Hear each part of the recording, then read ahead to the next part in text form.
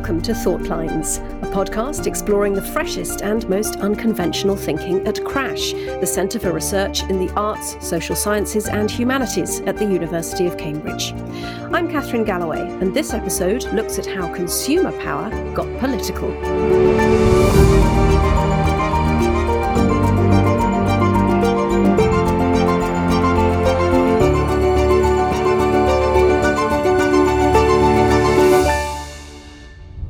Today I'm talking to Dr. Bronwyn Everill, the 1973 lecturer in history at Gonville and Caius College at the University of Cambridge. Her research examines the abolition of slavery as a global movement, tracking the economic and ethical issues that united those campaigning to end the trade. In the process, she's made her own transatlantic journey from the lecture theatres of Harvard and archival work in West Africa to Cambridge, a place currently untangling its own complex financial links to slavery, but also home to some of the most effective abolitionists of their day.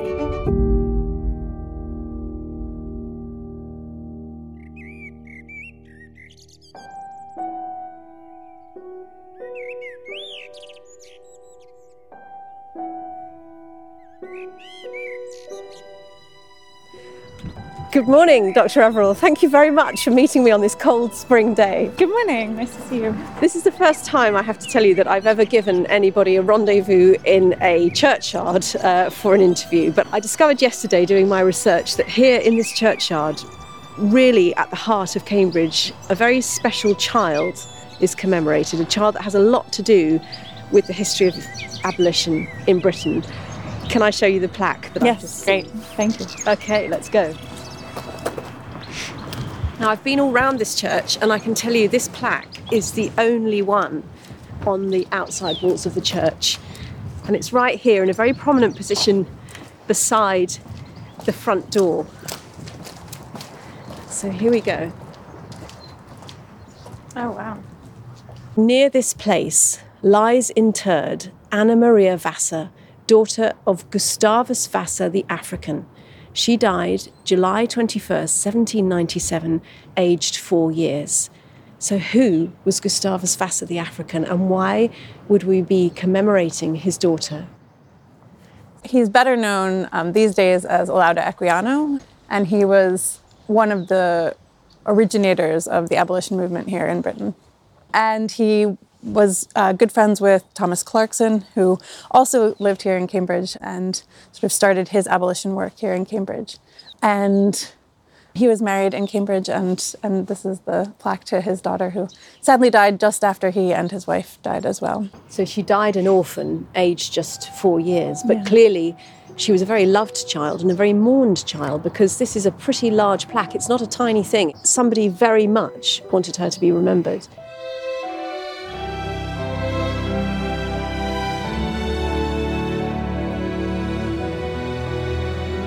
Near this place lies interred Anna Maria Vassa, daughter of Gustavus Vassa the African. She died 21st July 1797, aged 4 years.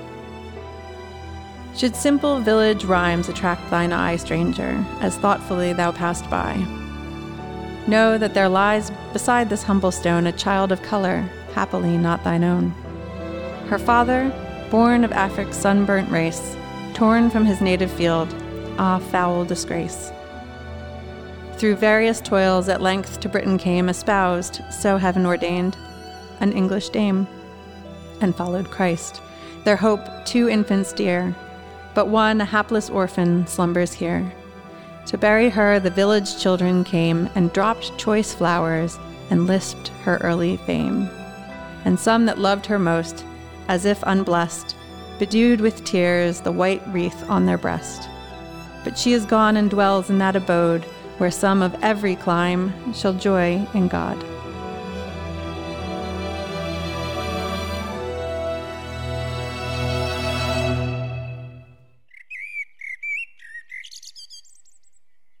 So here on this plaque, Equiano is called Gustavus Vassa the African.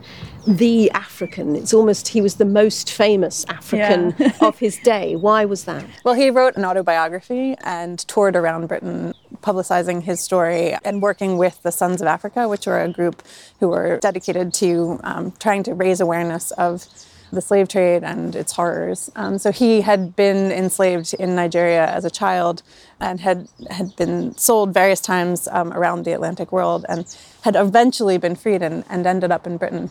And in one of his positions, he had learned to read and write English, and he put those talents to use in raising awareness and campaigning around Britain, really extensively campaigning around Britain. He traveled nonstop, basically, throughout the 1780s and 1790s, promoting this idea, raising awareness, gathering other activists, and bringing attention to the slave trade and to the sort of wider system of chattel slavery. So just to recap, kidnapped from his family, aged 11, in what we now call Nigeria, sold into slavery in America, travelled here, there and everywhere, I think was sold to a naval captain, then ends up in London and writes this extraordinary account. As I understand it, it's the only account of anybody about what it was actually like to be on a slave ship, doing that middle passage, as it's called, between Africa and America. And his book is called The Interesting Narrative of Olaudah Equiano, or Gustavus Vassa the African. And he was just 44 when he wrote it. So he's had a packed life. And what really struck me when I was looking at it was, this was published for the first time in 1789. That's the same year as the French Revolution's kicking off. Mm-hmm. What an amazing moment in history. Yeah. And in that same year, of course, he meets Susanna Cullen when he comes to Cambridge to promote this book. Yeah. He meets the woman who would become his wife 4 years later and the mother of this little girl, Anna Maria Vassa. Yeah, and also another daughter called Joanna, who was younger. And Equiano's narrative is super important in the sort of framing of the abolition story going forward throughout the 19th century, because that autobiographical form that he uses in telling his story becomes a really popular form for a lot of other people who had escaped slavery to tell their stories. And when the emphasis shifts to the American story of abolition, a lot of people from the American abolition movement come to Britain and similarly tour around Britain telling their stories in a very similar pattern and sort of following in Equiano's footsteps. So this is really sort of first-hand testimony, the first autobiographies of slavery, really, which in themselves are extraordinary because many enslaved people, A, never made it that far, never made it to freedom. Secondly, possibly never learned to read and write. So this is a rare, rare thing that he's managed to achieve. And there were 9 editions of the interesting narrative that he wrote in his lifetime, and that made him a pretty wealthy man. Yeah, definitely. So if we think about it, here's this incredible monument to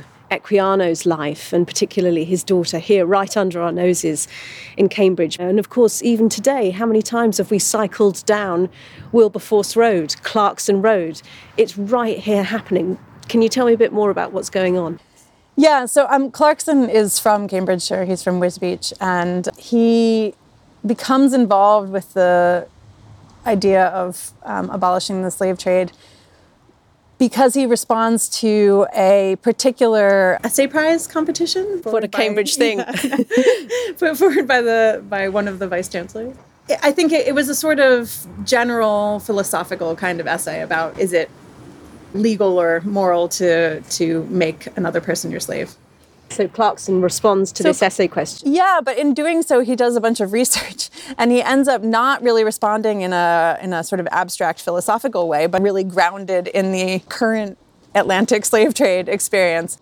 And, he comes to Cambridge to receive the prize, and on his way back to London, he has this moment of awakening. He is the son of an Anglican preacher, so he refers to it as a sort of moment of awakening, where he realizes that, if he really believes the things that he wrote in this essay, then he really has to do something about it. So, Bronwyn, what I'm getting a sense of here is that Cambridge was a real nexus in Britain for the abolition movement. We've got Equiano here, marrying a local Cambridge woman, having his 2 daughters here, doing everything he can to promote his book, which of course was the thing everybody was reading.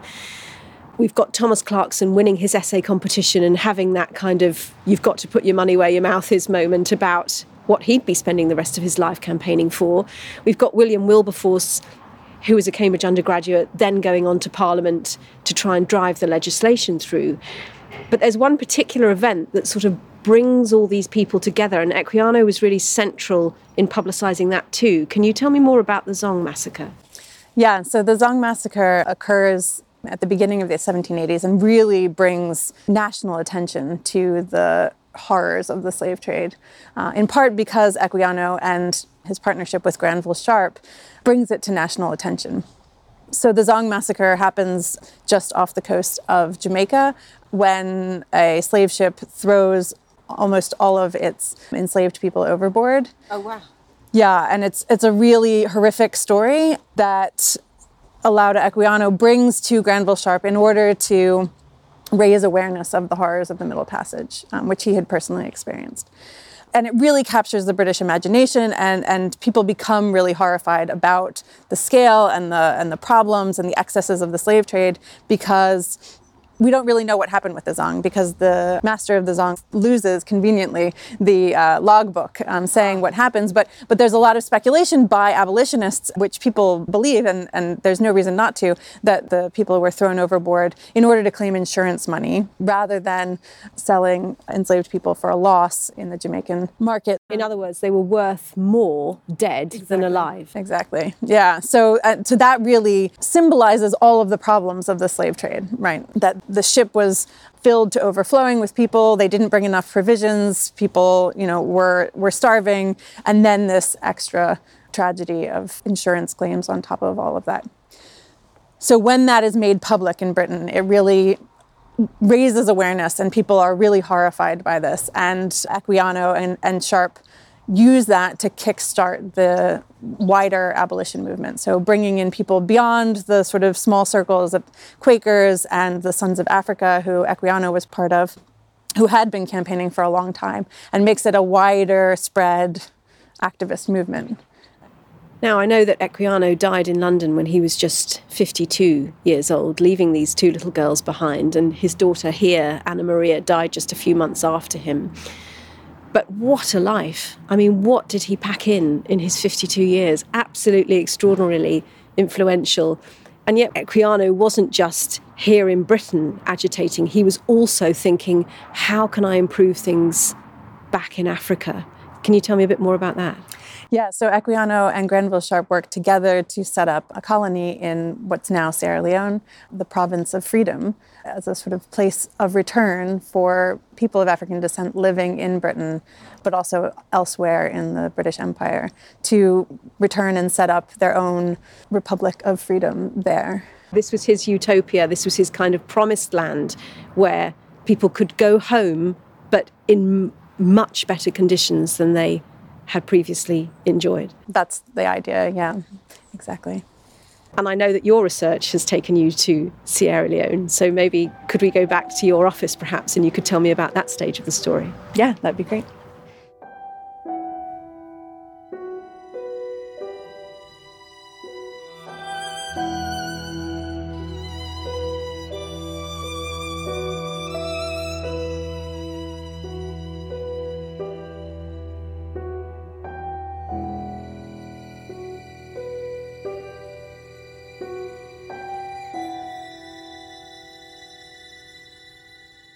Okay, so Bronwyn, we're back now in your office building at Gonville and Quays, and up until now we've been talking about the Cambridge connections in terms of the abolition movement, but I wonder if we could go a bit more global now, and could you give me an overview of where we're talking about, who we're talking about, the kind of numbers involved in both the slave trade and then abolition itself? Yeah, the slave trade really starts slowly at the beginning. At the end of the 15th and very beginning of the 16th century, the Portuguese are exchanging goods with various African ports, and they start to become involved with shipping African slaves and using them not only in the context of exchanging goods within Africa, but also starting to export them across the Atlantic and use them as enslaved laborers in Portuguese colonies. And this takes off really quite rapidly from those low starting numbers. So growing from, around 500 some in the very beginning years to 80,000 a year being exported by the end of the 18th century. So there's a really rapid rise, and part of that rise is reflected in the fact that a bunch of different European countries become involved in the slave trade over that period. So what starts out as a sort of minor Portuguese part of their wider exchange with Africa becomes the sole sort of support of that commercial relationship with Africa for British traders, for French traders, for Dutch traders, and eventually for some Spanish and American traders at the end of the period as well. So we're talking a movement that from start to finish, probably 250 years, 300 years worth of trade. How many people, how many Africans do you think were involved? So the rough numbers are around 12.5 million who are carried across the Atlantic. That's 2 Holocausts. Yeah, it's a huge number, and the Middle Passage is especially devastating. So those 12.5 million also all don't make it over to the New World. And it's a triangular relationship, isn't it? So it's enslaved people moving from Africa to the Americas. What's America then shipping to Britain? In the British part of the trade, sugar is the really key resource that's being produced by enslaved labor and fueling development here in Britain. And then the sort of profits from that then get reinvested into a variety of British industries and, the emergence of manufacturing capabilities here. And then what is Britain trading back to Africa? A lot of global goods, basically, from the British Empire and British commerce more generally. So what's really in demand in African markets are precious beads produced in Europe, iron, which they then turn into other products on the ground, but they're importing European iron, and Indian cloths especially. So there's a sort of big fashion driver to a lot of the commerce as well. That's incredible. So what basically from, let's say, the 1740s to the 1820s, sugar becomes Britain's most valuable import. Our sweet tooth is literally driving the slave trade. And at the same time, your book, published last year, Ethical Capitalism in the Age of Abolition, starts by zeroing in on a sugar bowl. And on that sugar bowl is written, East India sugar not made by slaves. And that gives you the title for your book, Not Made by Slaves. Can you tell me about how sugar works in terms of the abolition movement and what was going on there? People start to become aware of the sort of problems of the slave trade itself because of things like the Zong massacre and the awareness raised by people like Equiano. But it's sort of all a little bit abstract, right? So yes, this is happening far away, and yes, it is bad, and everybody sort of agrees that that's the case. But it's the sort of moves in the late 1780s and 1790s by the abolitionists to focus on how the global supply chain actually really implicates people in Britain in perpetuating the need for this enslaved labor elsewhere. So there's a campaign in the 1790s to make people aware of the fact that the sugar that they're using in their tea and they're cooking with is actually produced by enslaved labor, and that they, as consumers, are responsible for creating the demand for this kind of horrific slave trade that's taking place. So what's then happening is you're getting what we might call today a boycott, is that right? Yeah, so they call it an abstention campaign, so abstaining from the use of sugar in their products. But it's not just a matter of sort of silently boycotting something or just giving something up. They are very vocal about it, and you might say they are virtue signaling about it. So they, as you said, they create new kinds of consumer goods that they can demonstrate that they are, participating in this boycott with. So the sugar bowl is one of those. The idea is that you bring it out in front of your friends, you're having them over for tea, and they see that this sugar in the bowl is East India sugar and not West India sugar, as a sort of conversational starting point, so that then you can convert them to also participating in the boycott. That is fascinating. So these sugar bowls were being produced in Britain. Were they calling it ethical commerce? No, not necessarily in those terms. So sometimes they refer to it as moral commerce. So would you like some morally correct sugar in your tea becomes a way into a wider conversation? Yeah, exactly. And there are, in newspapers and things associated with the abolitionist movement, sample dialogues so that you know how to introduce it, into conversation with your friends. And it's really focused in particular on women's social engagements. So there's a real emphasis on the role women play as the people who are sort of directing consumption within the house, and who are socializing in these particular ways, as sort of providing a moral compass for their friends. You've done, to me, quite a journalistic thing because you've followed the money, haven't you, in your research? You've been like, who's buying what, where? And you're really underlining in this book that you can't separate the politics and the commerce. Can you tell me a little bit more about how you got to think about that?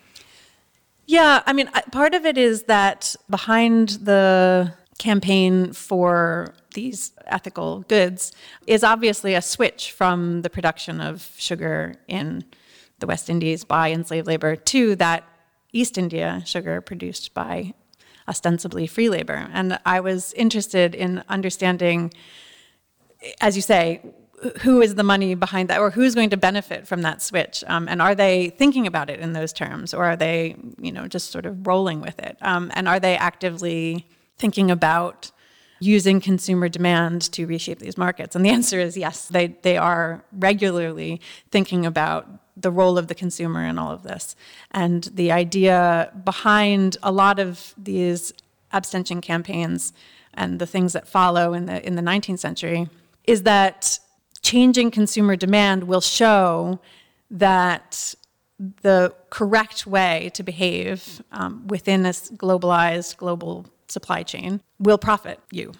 So in other words, to succeed, the abolitionists had to show not only was it wrong, morally wrong, but it was also uneconomic. People beginning in the 18th century start to think about their purchases as a form of power within a global supply chain. At a certain point, palm oil enters the picture, which you also use as an example after sugar. Tell me about palm oil, because again, highly conflicted product there. Yeah. So, I mean, obviously now it is extremely controversial because of the sort of environmental devastation that palm oil plantations generate. But at the time, it actually was effectively the thing that ended the slave trade, because it ended up replacing the sort of supply side of the equation. So over the course of the beginning of the 19th century, a variety of abolitionist businesses were operating in West Africa, trying to resolve the dilemma that faced the African states that had been involved with the slave trade. So if they weren't allowed to ship sugar anymore or produce sugar, what else could they produce that would allow them to thrive and earn a living, but that wouldn't involve slavery? Yeah, exactly. So there's a sort of hope that rather than having to export slaves to buy all the products that they had been buying from the global market, they could instead sell products like palm oil. And there are a variety of other products that they look at, like ivory and ground nuts, so peanuts and that kind of thing. And palm oil really takes off in the West African region from Sierra Leone down through Nigeria. And who's buying the palm oil and what are they making with it at that point? The mechanical and industrial development that's happening here in Britain requires a lot of lubricants like palm oil. And so it takes off just at the time that the rise of factories happens in Britain. And so it's used for candles, and it's used for soap especially, and it's used in sort of lubricating industrial machinery. So here's your African palm oil, which is then fueling the Industrial Revolution here in Britain. Exactly.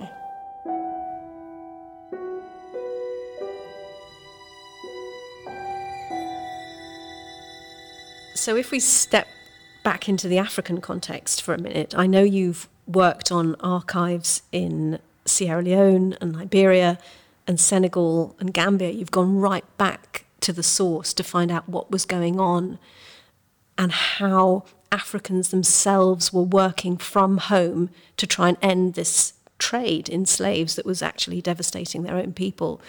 Can you tell me a little bit more about what you found in those archives and how they work?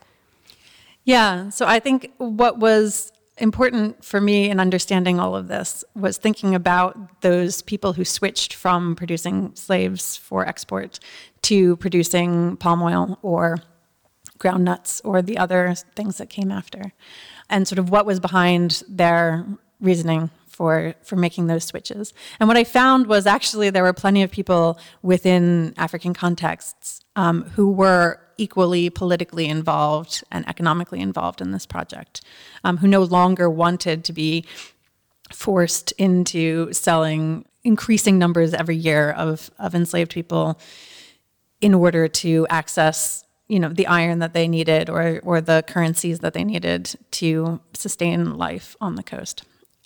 So there are sort of big political movements at the end of the 18th century, roughly around the same time as a variety of big political movements here in Europe and across the ocean in America, that I sort of started to think about as a whole. So all of these movements are happening at the same time, and I was wondering, actually, are they more connected than we had thought?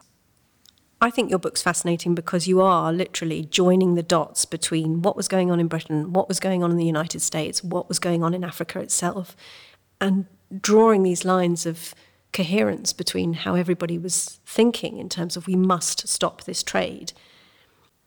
When you went to the African context and went to those archives there, was that considered quite a radical thing to do? So people have been working on a variety of, revolutionary movements and these kinds of jihads in West Africa for a while. But I think what the book tries to do in a different way is to take that scholarship and those sort of approaches to what's happening in West Africa and look at it in this broader context and say, actually, that it's the slave trade that's tying everybody together. It's this commerce in enslaved people that's tying everybody together. And that there are a sort of series of excesses and catastrophes and horrors of the slave trade made public in all of these different places at various different times across the late 18th century. What I find fascinating about it is that in all of these places, despite their different religious traditions, despite their different political contexts, the reactions are actually fairly similar, that there are these revolutions and that they do, in many cases, turn to these commercial solutions to the problem. And I think it was really working back from those commercial solutions that got me to this place to begin with, because I was just fascinated that they're all using commerce, commercial treaties, commercial boycotts, bans on certain kinds of trade through the mid-19th century regularly as some kind of tool against the slave trade and against enslaved labor. And I was just looking for the origins of, where that sentiment that actually it really was a commercial problem came from. There you are as a white American woman working in these archives in a field that we know is highly politically charged, highly sensitive. Have you ever been made to feel that this is not your story to tell? I think I have never been made to feel that way. And I think actually, if anything, the problem is more that there aren't enough people telling the story from that perspective. I think the stories that I'm interested in telling are stories about these global connections and the ways that, in particular, these experiences in Africa are actually changing and shaping the ways that Americans and Europeans are conceiving of the world, are thinking about political economy, are thinking about ideas of governance and ideas of rights and responsibilities, ideas about humanitarianism, how these engagements within Africa are shaping global intellectual history at a common or mundane level, the ways that everyday people are thinking about politics and intellectual life and political economy. And I don't think that necessarily is a story that has to be told by any person in particular, because it is a global story. If we back up a minute, how did all this interest start for you? As an undergraduate historian, What guided you into this particular area? And can you trace your thought lines, if you like, a little bit for me? Yeah, I have always been really interested in the history of abolitionism, particularly from an American context. I did almost exclusively American history as an undergrad and almost exclusively American Civil War history as an undergrad. It's just something that I find really fascinating. But I had these couple of moments as an undergrad where I had a sort of revelation about the ways that what was happening in America were tied to these bigger issues. One was a class with Vincent Brown, who taught me about the age of Atlantic revolutions, bringing Haiti and France into this picture of the American Revolution. And that really opened my eyes to the ways that ideas and political formations were moving around this world. And that was at Harvard? Yeah, that's where I went for an undergrad degree. And then the other was an article that I read shortly afterwards by another historian called Sven Beckert, which looked at the ways that the American Civil War impacted cotton production around the world. And so had this unintended consequence of increasing British investment in Egyptian cotton production. And I was, again, fascinated that this thing that I had thought of as such a national story had these ramifications around the world. So I think those were the things that really started me thinking in this global way. But I actually didn't then move on and become a historian straight away. I had a little sidetrack where I did a degree in archaeology first. And then had a year out where I tried to think about what I wanted to do with my life. Where were you having that thought? I was interning at a museum in Oxford, and I was thinking about working in a museum. I was applying to law school. I was sort of... Oh, wow. Yeah. Then I stopped that and I went traveling for a while, and I just was trying to figure out what it was that I liked to do. And I realized that I really wanted to come back to history, and by that point, I realized that historian was a job. Nobody had pointed that out to you. No, not really. What I wanted to bring to my PhD research was my interest in this story of abolition, my new ideas about global abolition, and also some of the stuff that I had been working on in my archaeology degree, which was looking at the sort of material culture of empires. So how you can tell where an empire has been long after the fact. And so I brought those together by looking at the ways that abolitionism worked in settler colonies for freed slaves in Sierra Leone and Liberia. And then 5 years ago, was it, you came to Cambridge? What's it been like pursuing that work here and at Crash as well, which is very interdisciplinary? How has that changed your thinking? Yeah, I think it's been really useful to be able to continue thinking with archaeology and history and, all the sort of oral archives that you need to use in African studies. The material culture aspect of this is really well supported at Keys particularly, but also more widely at Cambridge and especially at Crash. So literally the things, the objects that tell us something about a particular moment. So those sugar bowls and those samples of cotton cloth not made by slaves. There's a real network here of people working on those particular kinds of approaches. And how is living in Cambridge itself, how has that fed in? Well, it's nice to be surrounded by the material remains of all of these abolitionists who were here not that long ago, really. I mean, I think one of the more recent things that's been helpful in thinking about these questions is the university's new initiatives focused on the legacies of slavery in the university and in the various colleges. And that's due to report, that major inquiry is due to report later this year, 2021. Yeah, that's right. Are you involved in that? So I'm involved in the college's examination of our particular relationship with the slave trade and legacies of it. And what has that thrown up so far? So, I mean, most of the connections have been through legacies or through people who had payments through the slavery compensation schemes in the 1830s. Yes, because it's important to underline that when the slave trade was abolished, it wasn't the former slaves who were compensated, was it? It was the slave owners, to the tune of something like £17 billion in today's money. That is extraordinary. Yeah, and I mean, it's a very complicated story because a lot of the people who were given payments were not necessarily people who were located in these West Indian plantations, but were earning some kind of pension through them or who had investments in them.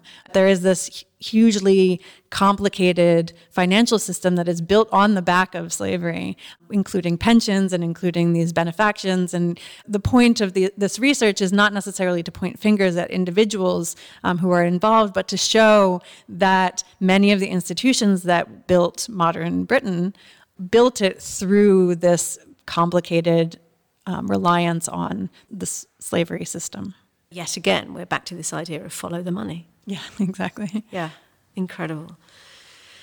Bronwyn, one thing I have to say, when I read your book, I was so struck. I always love to read people's acknowledgements pages because I think it tells you an awful lot about somebody. And I was so struck by the fact that your acknowledgements page for this book, which, let's remind ourselves, is published by Harvard University Press. It's not, a small deal. Your acknowledgements start with, and I counted them, 42 names that have supported you in the writing of this book because they have given you childcare.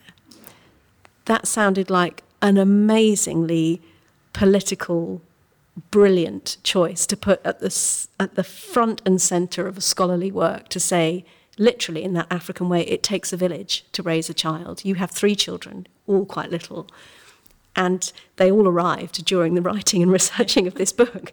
And you are saying to Harvard University Press, to academic life in general, guys, 42 people needed to help me to sit down and write. I just got goosebumps when I read that. That is so brilliant. What made you decide this is the place to say this? I mean, I wanted to acknowledge all of the labor that goes into something like this, and not just the, sitting and thinking labor, but everybody's help in allowing me to have the sitting and thinking labor. And yeah, you did ask what Cambridge had done for me. And one of the things that Cambridge did was allow me to hire many students as babysitters. You get a top quality babysitter in Cambridge, I can tell you that. Yeah.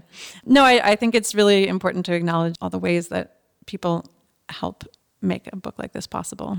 What still needs to change in academia? Because even in the context of this global pandemic, any academic mother of any age of child that I know currently, not just academic mothers, but if we're talking about this context, have been absolutely melting in the last year.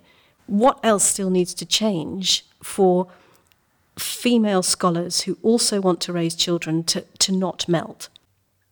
Yeah, I mean, I think there are 2 angles to get at it. One is a money angle. I think that we as a global society need to think about, if we are going to say that work should be monetized, then we need to include all kinds of work. And then the other thing I would say is that institutions, and I am very pleased, again, that all of my institutions that I've worked at have been very open about this, but that institutions need to be aware of these differences and accommodating to people's different approach to childcare. So I regularly bring my children to meetings when we have meetings in person. When they're off from school for various reasons, they may or may not sit in on some classes. And I think having a more flexible approach to that kind of thing can only be to the good. Definitely. In conclusion, Bronwyn, it sounds like despite the immense amount of juggling, and we're talking about a global academic career, a local mothering career, deep thought going into this, a lot of archival work, and it's beautifully written, your book as well. You've put a lot of time into making the history really a story. It just zips along. Where do you want to go next? What's the next research angle for you? Yeah, so I think I'm going to do a bit more on thinking about the ways that the age of revolutions in the Atlantic world shape the politics of the Atlantic world more generally, including Africa in that picture. So thinking about various political changes that happen in this period that we call the Age of Revolution, so from the late 18th through the mid-19th century. Thinking about, questions about representation, about citizenship, about women's role within that idea of citizenship, about the formulation of the economy, about the shape of the state, so empires versus nation states versus smaller communities, and thinking about how looking at Africa in that same period might help us think about those transformations as being responses to this globalized world of the late 18th century. Heading back to Africa, more archival work in the very near future. Hopefully, yeah. Dr. Bronwyn Everall, it's been a delight to talk to you. Thank you very, very much for speaking to us here on Thought Lines. Thanks for having me.